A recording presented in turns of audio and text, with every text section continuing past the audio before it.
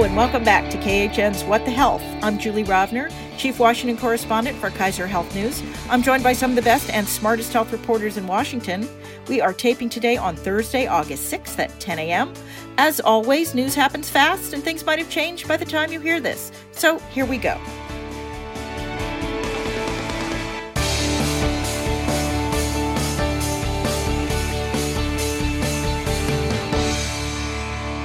Today we are joined via video conference by Tammy Luby of CNN. Hello. Alice Holstein of Politico. Good morning. And Kimberly Leonard of Business Insider. Happy to be here. So no interview this week, but more than enough news to go around. We will start with COVID because it is still the dominant story. On Capitol Hill, Republicans, Democrats, and Trump administration officials are still working on that next COVID relief bill, despite the fact that the extra $600 a week in unemployment benefits expired last week with a whole host of other economic supports. I am not feeling a sense of urgency from the negotiators here, or am I missing something? It's terrible because people are really, I had a story in this week that said millions of people are now having their benefits cut or their payments are reduced by half at least. And a lot of them are reduced by 70% or more. And, folks are still telling me that they just can't find jobs. We had another, over 1 million more people file for first-time unemployment claims. Today, we're going to get the jobs report tomorrow. There probably will be, the estimate are that there will be some jobs created. So we're not losing jobs at this point. But the economy is still very shaky. Alice, what are they doing? Basically, just the small group of top people are negotiating with the Trump administration behind closed doors in these marathon sessions and then coming out and, giving their side of things. But the rest of Congress is just waiting for them to strike some sort of deal. And it's telling that not even all of this national suffering that Tammy was describing can convince them to work on a Friday. They're leaving today after the Senate, that is. And then I saw this morning Mitch McConnell bashed the House for already leaving, but the House passed its coronavirus relief bill months ago. So that's sort of a misleading attack there.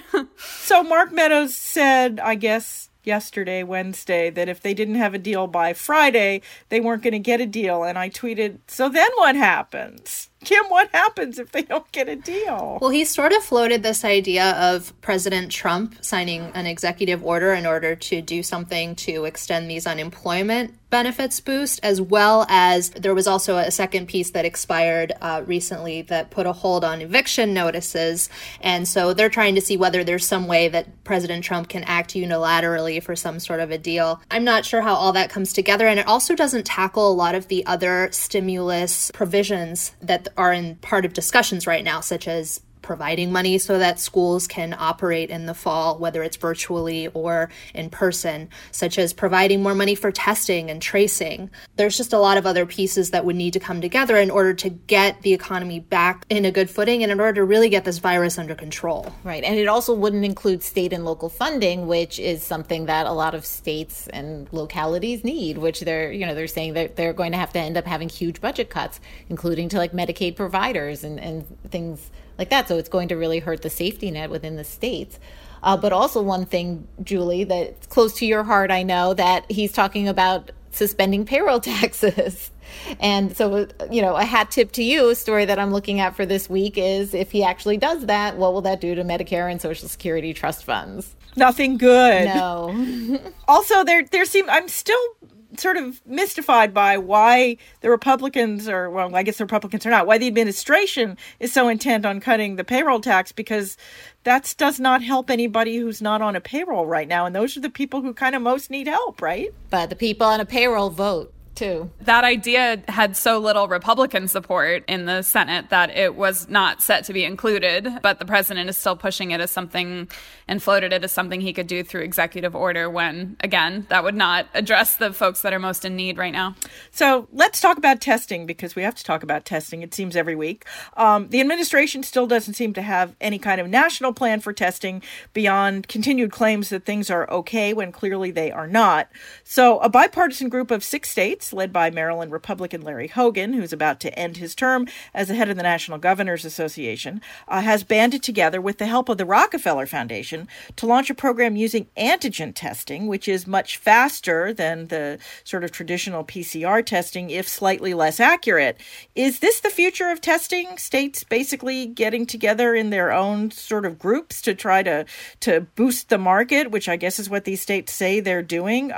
Does the market not already see the need for more testing to produce more tests? Right, but the benefit of states banding together is that they're not competing against one another, and they have more purchasing power if they band together and can not pay exorbitant overpay that we saw earlier in the pandemic, states paying way more than was necessary for things like masks because there was no sort of national or even regional effort to acquire them in bulk and distribute them. And so this is an effort to have some more leverage on the state side, which makes sense. And I am hearing from a lot of public health experts that with the virus just spinning out of control in so much of the country, they are advocating for the wider use of these rapid but slightly less accurate. But if we just have more and more and more testing and more frequent testing, even with the reduced accuracy, they think it would still make a big difference. I mean, are we ever going to get up to what is it, 300,000 tests a day? Is that what they're calling for? I can't remember the number, but whatever the number is that most public health experts are calling for, we are still way, way under that. And particularly in some of these, hot spots. And when I say hot spot, I mean like the entire state of Texas and the entire state of Florida. Right. And part of the problem is that for the more accurate diagnostic tests, people are waiting for the results for over a week, which is just not feasible and makes contact tracing impossible. And also people who are working can't afford to not work and sit at home for a whole week without pay, waiting for their test result or more. I mean, we've heard stories of 2 weeks or more. So it's just not realistic to expect people to isolate for that entire time with no support services. Yeah, I got a test and it took 10 days, and that was in early July. Kimberly, you were saying things are better now, at least in D.C. When I got a test, I got results within 2 days, and I had isolated that time, which turned out to be over the weekend, so that was easy. Meanwhile, Alice, while the federal government isn't helping states much at the moment, the Trump administration is actively undercutting some efforts by scaling back National Guard help with testing and other COVID efforts. You've been following this. What's the latest? In a couple weeks, the federal funding and the federal deployment of the National Guard was set to expire. And so states, because they hadn't heard word about an extension, earlier this week started to demobilize because there's a whole demobilization process. And so they started to pull Guard troops off of the front lines where they were doing testing, contact tracing, distributing food to school kids, all kinds of necessary things.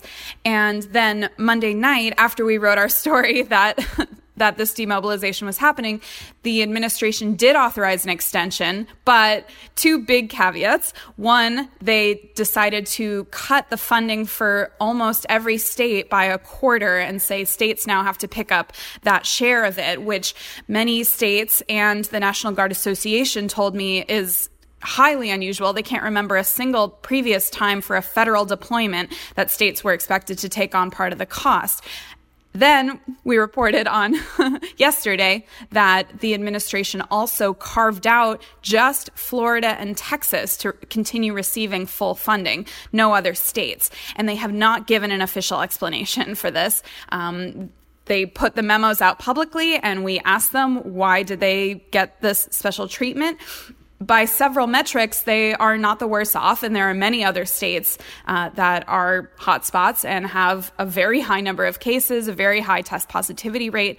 And so we're continuing to dig into this, and I think that states are going to be pretty upset going forward. Although I will say Trump himself, who's been doing these solo briefings again at the dinner hour, has been pretty clear when he says he wants to help states who have been good to him. I mean, he's not mincing words. Talk about saying the quiet part out loud. If the state is run by a governor that he likes, then the state will get good cooperation and help from the federal government. And if it is not, then they won't. I mean, and Well, that's what's weird about this. Even if it was purely political, which is obviously problematic, doling out aid in the middle of a pandemic based on politics is obviously very problematic and potentially illegal. But even if it was about that, there are many, many other Republican governors and states that have been very friendly to this administration and are in high need. I mean, I'm thinking of Arizona in particular.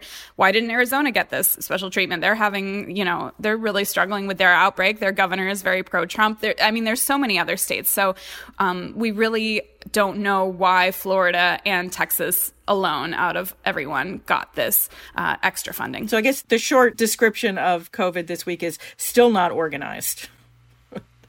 All right. Well, for a change, we have a lot of non-COVID news, too.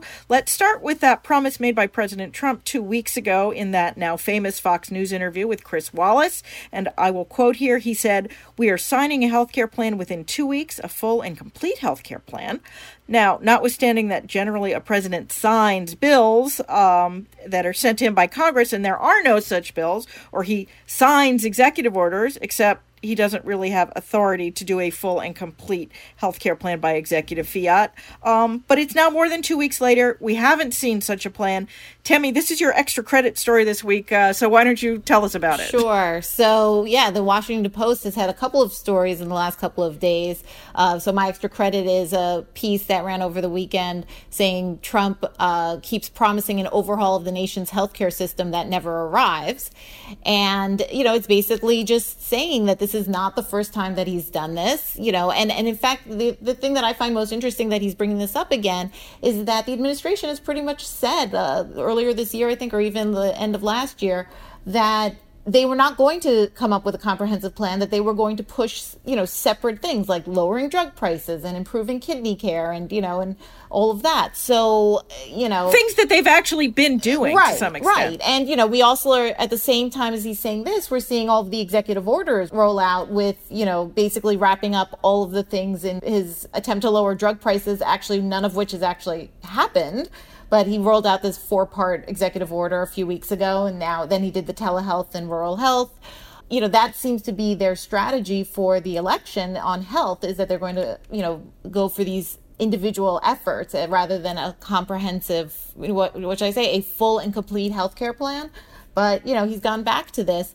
And a follow-up story to my extra credit was interesting that ran this week that said that he has actually said that he would unveil and enact a plan no fewer than 15 times since November 2016, according to a Washington Post count.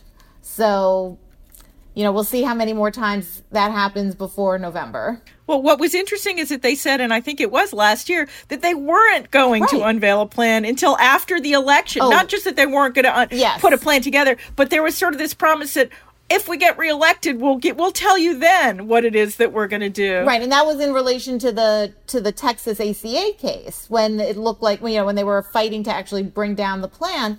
And then Trump at that time said, yes, we're going to, bring it down in the courts and we're going to have a great plan. And McConnell was like, yeah, maybe not. And so they, then they announced that they were going to push it off until after the election. Meanwhile, I moderated a panel this week for Academy Health, and we had Lonnie Chen, who's a health expert who consults with Republicans, and he said he does think that they're going to put something out, but it'll most likely be by the end of August. It won't be something brand new, but it might try to sort of pull together all of these little things that he's been doing. That was his guess. I'm not putting any money on anything, because I feel like the strategy for this campaign is sort of changing from day to day.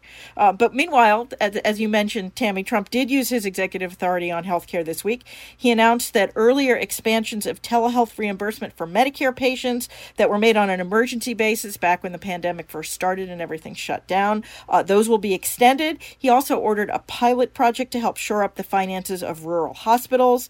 Not exactly a full overhaul of the health system, but useful, yes? The telehealth provisions could be a pretty big deal, especially if Congress were to enact fewer restrictions on telehealth. When I talk to a lot of business leaders in healthcare, they really say that the loosening of restrictions on telehealth has completely changed their business models. And they really think that it's something that is going to permanently change in healthcare.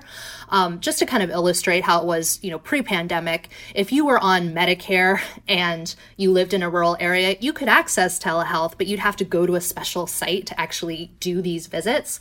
And so now during the pandemic, you can do those visits from home in the same way that you would, if you're doing a Zoom call or something like that. And doctors also were getting reimbursed just for visiting with patients over the phone. And so the use of telehealth went up a ton. And so what this executive order does is it directs federal agencies to look at who else could be able to use telehealth in Medicare and get reimbursed for that. So they're looking at things like mental health, occupational therapy, emergency room visits. And the reason why even just doing it in Medicare is influential is because then you have a lot of state regulators who are looking at whether to extend some of these provisions for private insurance. And then Congress also looking at it and saying, well, maybe we should, have telehealth continue on a more permanent basis. And so this is something that could potentially change healthcare a lot and also change how much we spend on healthcare. I think the sort of ideal that people have about it is that some of these virtual visits could replace in-person visits, which helps a lot with, people not having to take time off work. But there's also concern that it could cost more. Let's say you do a virtual visit and the doctor says, you have to come in anyway. Then you bill for 2 visits. And so there's kind of those different factors that they're weighing as they look at who to expand this to, how much to reimburse, and who should be allowed to participate. Yeah, I wrote about this earlier this spring, that there's a lot of analysts who are worried about basically turning on the spigot here for telehealth. It's not even just that, they'll see you virtually and then want to see you in the office. It's that the barrier to a visit now goes down. It used to be the doctors sort of want to see you, but, maybe I can wait. But it's really easy to just log on from home. And if doctors are getting paid for that we're going to see, generally we know the rules of fee-for-service. You get the more you do, the more you get paid for. And if they're going to start paying for it, we're going to start seeing more of it. Of course, the solution to that is if more doctors were, on some kind of capitated payment. And so then it might be more efficient and it might save money. But in a fee-for-service world, there's a lot of fear that this could, start a really big inflationary spiral if you sort of take all the restrictions off of telehealth. I mean, True, but it can also help with chronic disease management better. And I'll tell you what happened with me recently, where in June I was bit by my cat very hard on the foot. It really hurt. And I was toying. I was like, I don't want to go out. It's the pandemic. It's early June. And so I called up my telehealth advisor and they were like, you really pretty much need to go to the ER, right now. And I went and I ended up hospitalized for 4 days on IV antibiotics. And the doctors told me, they put me on the IV right in the ER. And they were like, if you waited a lot longer, this would have been a lot more serious. And you know what? On a Sunday night, may have gone to urgent care, but the telehealth visit was very quick and probably in the end saved, even though my hospitalization was expensive, it would have been a lot more expensive with surgery or other things. So it can help in certain cases. I think there is no question that telehealth is a great thing. It's just this sort of getting it right and not making it. It's like everything else in healthcare. Yeah. And I interviewed Administrator Seema Verma, who runs the Centers for Medicare and Medicaid Services, about this. And she was just kind of telling me how she's weighing all these different factors. And one of the biggest feedbacks that she's gotten is that especially in mental health, it's been really helpful because there's obviously a shortage of mental health providers in a lot of parts of this country, but especially in rural areas. And people also feel that there's less stigma if they're able to call or do a visit virtually. And so at a time when a lot of people are very stressed out and struggling with, unemployment and fear about the virus, it's been a really helpful way for them to be able to use that service. And obviously, mental health is something where there's probably fewer trade-offs in terms of, having the patient in front of you, but all right, well, let us move on. In other health news this week, Missouri became the 6th state where voters approved an expansion of Medicaid under the Affordable Care Act over the objections of Republican governors and or state legislatures. Pop quiz, what are the other 5? Oklahoma was most recent. Right, and Maine, Nebraska. Utah. Yep. Idaho. Mm-hmm. That's it. very good. I knew you guys would know. Sorry, we're talking over each other. Yes, for those of you who couldn't hear everybody, it's Utah, Idaho, Oklahoma, Maine, and Nebraska. I would point out that whoever put together this ballot initiative in Missouri learned from past experience in other states. By putting the expansion into the state's constitution, they may well have prevented some of the roadblocks erected by Republican lawmakers and governors in other states where voters approved expansion, things like adding work requirements or charging premiums. So now there are only 12 states left that have not expanded Medicaid, including some really big ones like Texas and Florida and Georgia. What's the outlook for the rest of the states to expand, and is COVID affecting that? Well, it's not affecting those states' leaders and their opposition to expanding Medicaid. They've been asked repeatedly, has the addition of millions of uninsured people in your state, made you reconsider? And they've all said no. But I think that because it's never lost when put to the voters, not once, I think that's really telling. And I think it will encourage these ballot initiative efforts in other states. I know there was some efforts begun already in Florida. I'm sure there are in other states as well. So I think this will only add to that momentum. And the states we just listed are really red states. And so I think it just shows that while this is a partisan issue, when it comes to elected officials' positions, it's a less partisan issue when it comes to the voting public. It's funny, in Missouri, the Republican governor put the vote during the primary rather than the general election on the theory that more Republicans would turn out in the primary. That obviously didn't work. But one of the things that I think is of concern to voting analysts is that it did pretty well in very Republican areas. Obviously, it carried because in the more Democratic areas, the support was pretty overwhelming. But also in some of the more rural areas in Missouri, there were a lot of Republicans behind this. Is this any kind of presage for the fall, or is this something that in this time of COVID, voters are more concerned about health care? Yeah, I think you see that, and particularly, although, we do say, yes, it passed in Missouri, and it did pass in Oklahoma, but very, very tightly in Oklahoma. So that was a nail biter there for them. In the rural areas, there was a big push by the hospitals to say that, Medicaid expansion will help rural hospitals. And in Missouri, 10 rural hospitals have closed since 2014 out of a total of 15 in the state. So that may have, swayed some people both between getting health care in the rural hospital as well as the economic engine that a rural hospital is. So, the chambers of commerce in Missouri actually supported this too, which is, maybe surprising. And the administration and Republican lawmakers are going to have to push what they've been doing for healthcare and to expand healthcare access and coverage in the fall. And just to follow up on just what we had said before, the Fairness Project, which has been really backing a lot of these efforts, say that for 2022, they are definitely looking at Florida, but also, interestingly, possibly Mississippi, Wyoming, and South Dakota.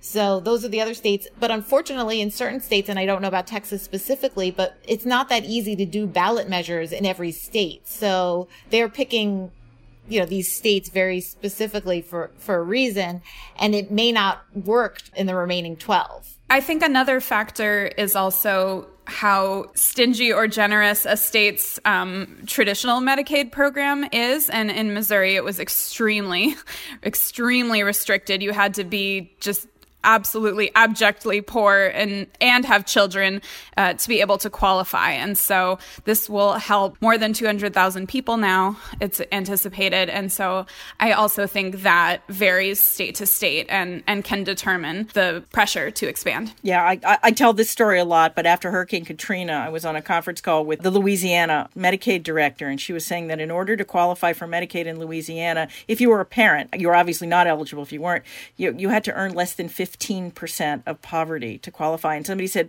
50, and she said, no, 15, 1-5. That's how poor you have to be in some of these states to get on Medicaid, even if you're like, a mom with kids. Right, but Texas has the highest uninsured rate and has a very stingy Medicaid program. So we'll see what happens there. I wanted to add as well, I think, to the conversation that I think one of the reasons that ballot measures are pretty popular too is because the healthcare industry is also very pro-expansion.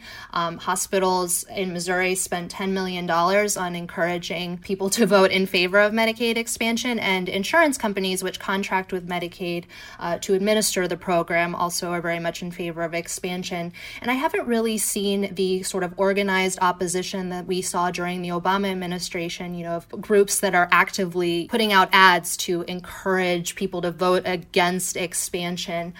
The one time that a ballot failed in terms of passing in a state was in Montana, because they had already done expansion, but it was set to sunset, and they put a ballot measure before voters saying, we want to continue expansion, but we want to fund it through a tobacco tax, and it actually failed there.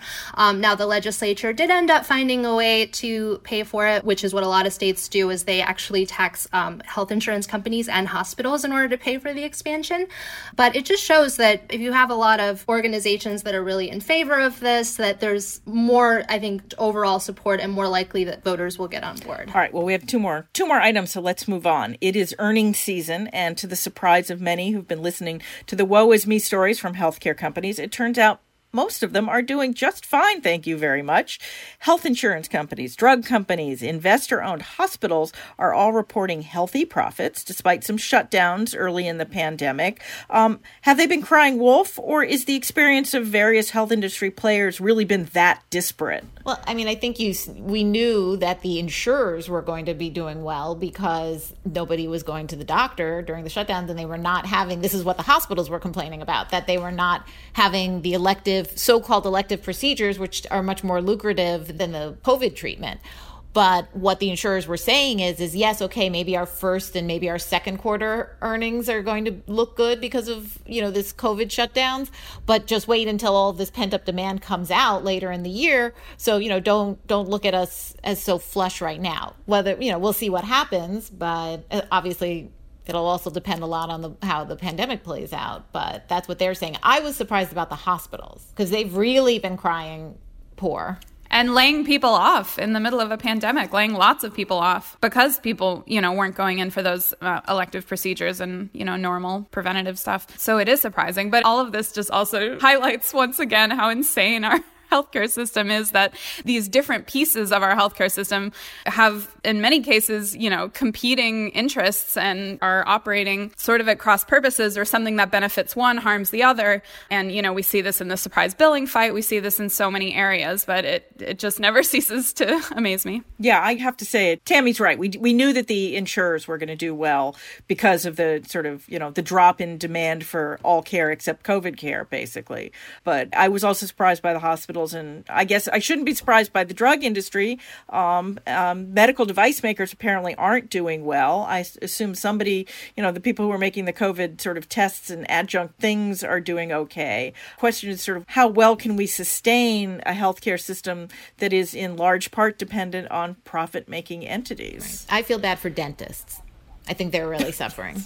My dentist is, and yeah. I feel bad for him. Yes, I also feel bad. Yeah, that is a big problem, actually. And dentists who gave up all their PPE when there was a shortage, and now that they're allowed to reopen, can't get enough PPE in order to reopen. So it is. We will watch that space. Finally, this week, way back in the before times, in this case in June of 2019, the Trump administration put some serious restrictions on the use by federally funded scientists of fetal tissue from elective abortions. Something I would add, because I covered it, that was approved by large bipartisan majorities of the House and Senate back in the early 1990s. The new rules bar the use of tissue by in-house federal scientists. For outside scientists with NIH grants, research projects would have to be approved by an ethics advisory board. Well, last week that board was finally named, and surprise, it's like a who's who of anti-abortion activists. Now, researchers say this ban is blocking work on, among other things, coronavirus treatments. Is there any chance any of this research is going to be able to go forward? I mean, Alice, were you at all surprised? I will say that earlier in this fetal tissue fight, which stretches back decades, I mean, way before the 1990s, there was also supposed to be an ethics advisory board to look at the ethics of all of this research, and they were never able to actually convene a board. So at least the Trump administration's done something prior administrations couldn't do, which is get people in a room to consider this. Right. I mean, it's not surprising given the ideological underpinnings of many folks in the Trump administration when it comes to the abortion issue. They have a long and very open track record of opposing this and opposing this fetal tissue issue specifically. So I think this has really gone under the radar, and it's something worth paying attention to, specifically, as you said, because this directly ties into work on coronavirus vaccines and therapeutics. All right, well, another space that we will watch. That is the news for this week. But before we get to our extra credits, I want to update something we talked about last week, that $765 million federal loan to Kodak for it to start making prescription drug ingredients. This week, the Securities and Exchange Commission is investigating how the company got the loan and why the company's stock soared more than 2,000% before the official announcement. So we will continue to watch that space as well. So it is time for our extra credit segment. That's where we each suggest a story we read the past week that we think others should read too. Don't worry if you miss it. We will post the links to these stories on the podcast page at khn.org/whatthehealth. Tammy, you've done your extra credit already. Kim, why don't you go next? Sure. My extra credit is from Apoorva Mandavilli at the New York Times. It's titled "The Biggest Monster is Spreading, and It's Not the Coronavirus." The story explores how shutdowns, particularly across parts of Africa, Asia, and Latin America, are setting us back in the global fight against HIV, malaria, and tuberculosis. Just a few of the alarming statistics that was mentioned in the story. Apparently about 80% of tuberculosis, HIV, and malaria programs worldwide have reported disruptions in service. And so just goes to show that as we address this crisis of the coronavirus pandemic, all the different flare-ups of infectious disease that we risk not being able to get a hold of around the world. All still continue. Alice, you have my second favorite story of the week. Yes, I have the epic opus in The Atlantic by Ed Yong. It is titled How the Pandemic Defeated America. So it walks through a lot of things that we all knew very well, laying out a timeline of all of the failures that allowed the virus to spread so widely in the U.S., from underfunded public health to the insufficient testing in the beginning. It explains why the travel ban did not stop the virus from coming here. It was already here, and there were exceptions, and it could have pulled focus away from doing other things that could have helped more, etc. It goes into why nursing homes were so vulnerable. It goes into many, many things, but it lays it all out very well. I saw a lot of people sharing it. I think that, all of us are so in the day-to-day weeds on this that I really saw with folks who are not in journalism or politics really sharing this a lot. It really struck me that, there is an appetite for something that really pulls it all together in this way. And it also brought up a lot of really smart points that I hadn't thought about a lot in how it relates to the virus. He talked about how climate change and the destruction of wildlife habitats has made the transmission of viruses from animals to humans much worse and much more frequent and much more likely. And that was a good point that I really haven't seen explored very much. And he also talked about how building design in the U.S. just turned every conference room and office building into these super spreader environments. And so thinking about how we design buildings for energy efficiency, but that means they have no ventilation, and just thinking of all of these sort of bigger structural forces that all combined to create the mess we're in. Yeah, I heard Tony Fauci yesterday in one of his many appearances saying, schools should really open the windows. And I'm like, how many schools even have windows that open anymore? So my story is a piece that if you haven't already read, you really need to. It's in Vanity Fair by Catherine Eban, and it's called How Jared Kushner's Secret Testing Plan Went Poof into Thin Air. And it's about how Jared Kushner was allegedly ready with a team of mostly investment bankers and business professionals to try to launch a nationwide testing plan, that thing that we don't have. Except by the time they got the plan together, White House officials had decided that because it was mostly blue states that were getting hit the hardest, they would just let the states handle things. And as Ed Yong pointed out so well, we all know how that worked out. So on that somber note, that is our show for this week. As always, if you enjoy the podcast, you can subscribe wherever you get your podcast. We'd appreciate it if you left us a review. That helps other people find us too. Special thanks, as always, to our ace producer, Francis Ying, who makes us sound okay even when we are all in different places. Also, as always, you can email us your comments or questions. We're at whatthehealth, all one word, at kff.org, or you can tweet me. I'm at Jay Rovner. Kim? At Leonard KL. Tammy?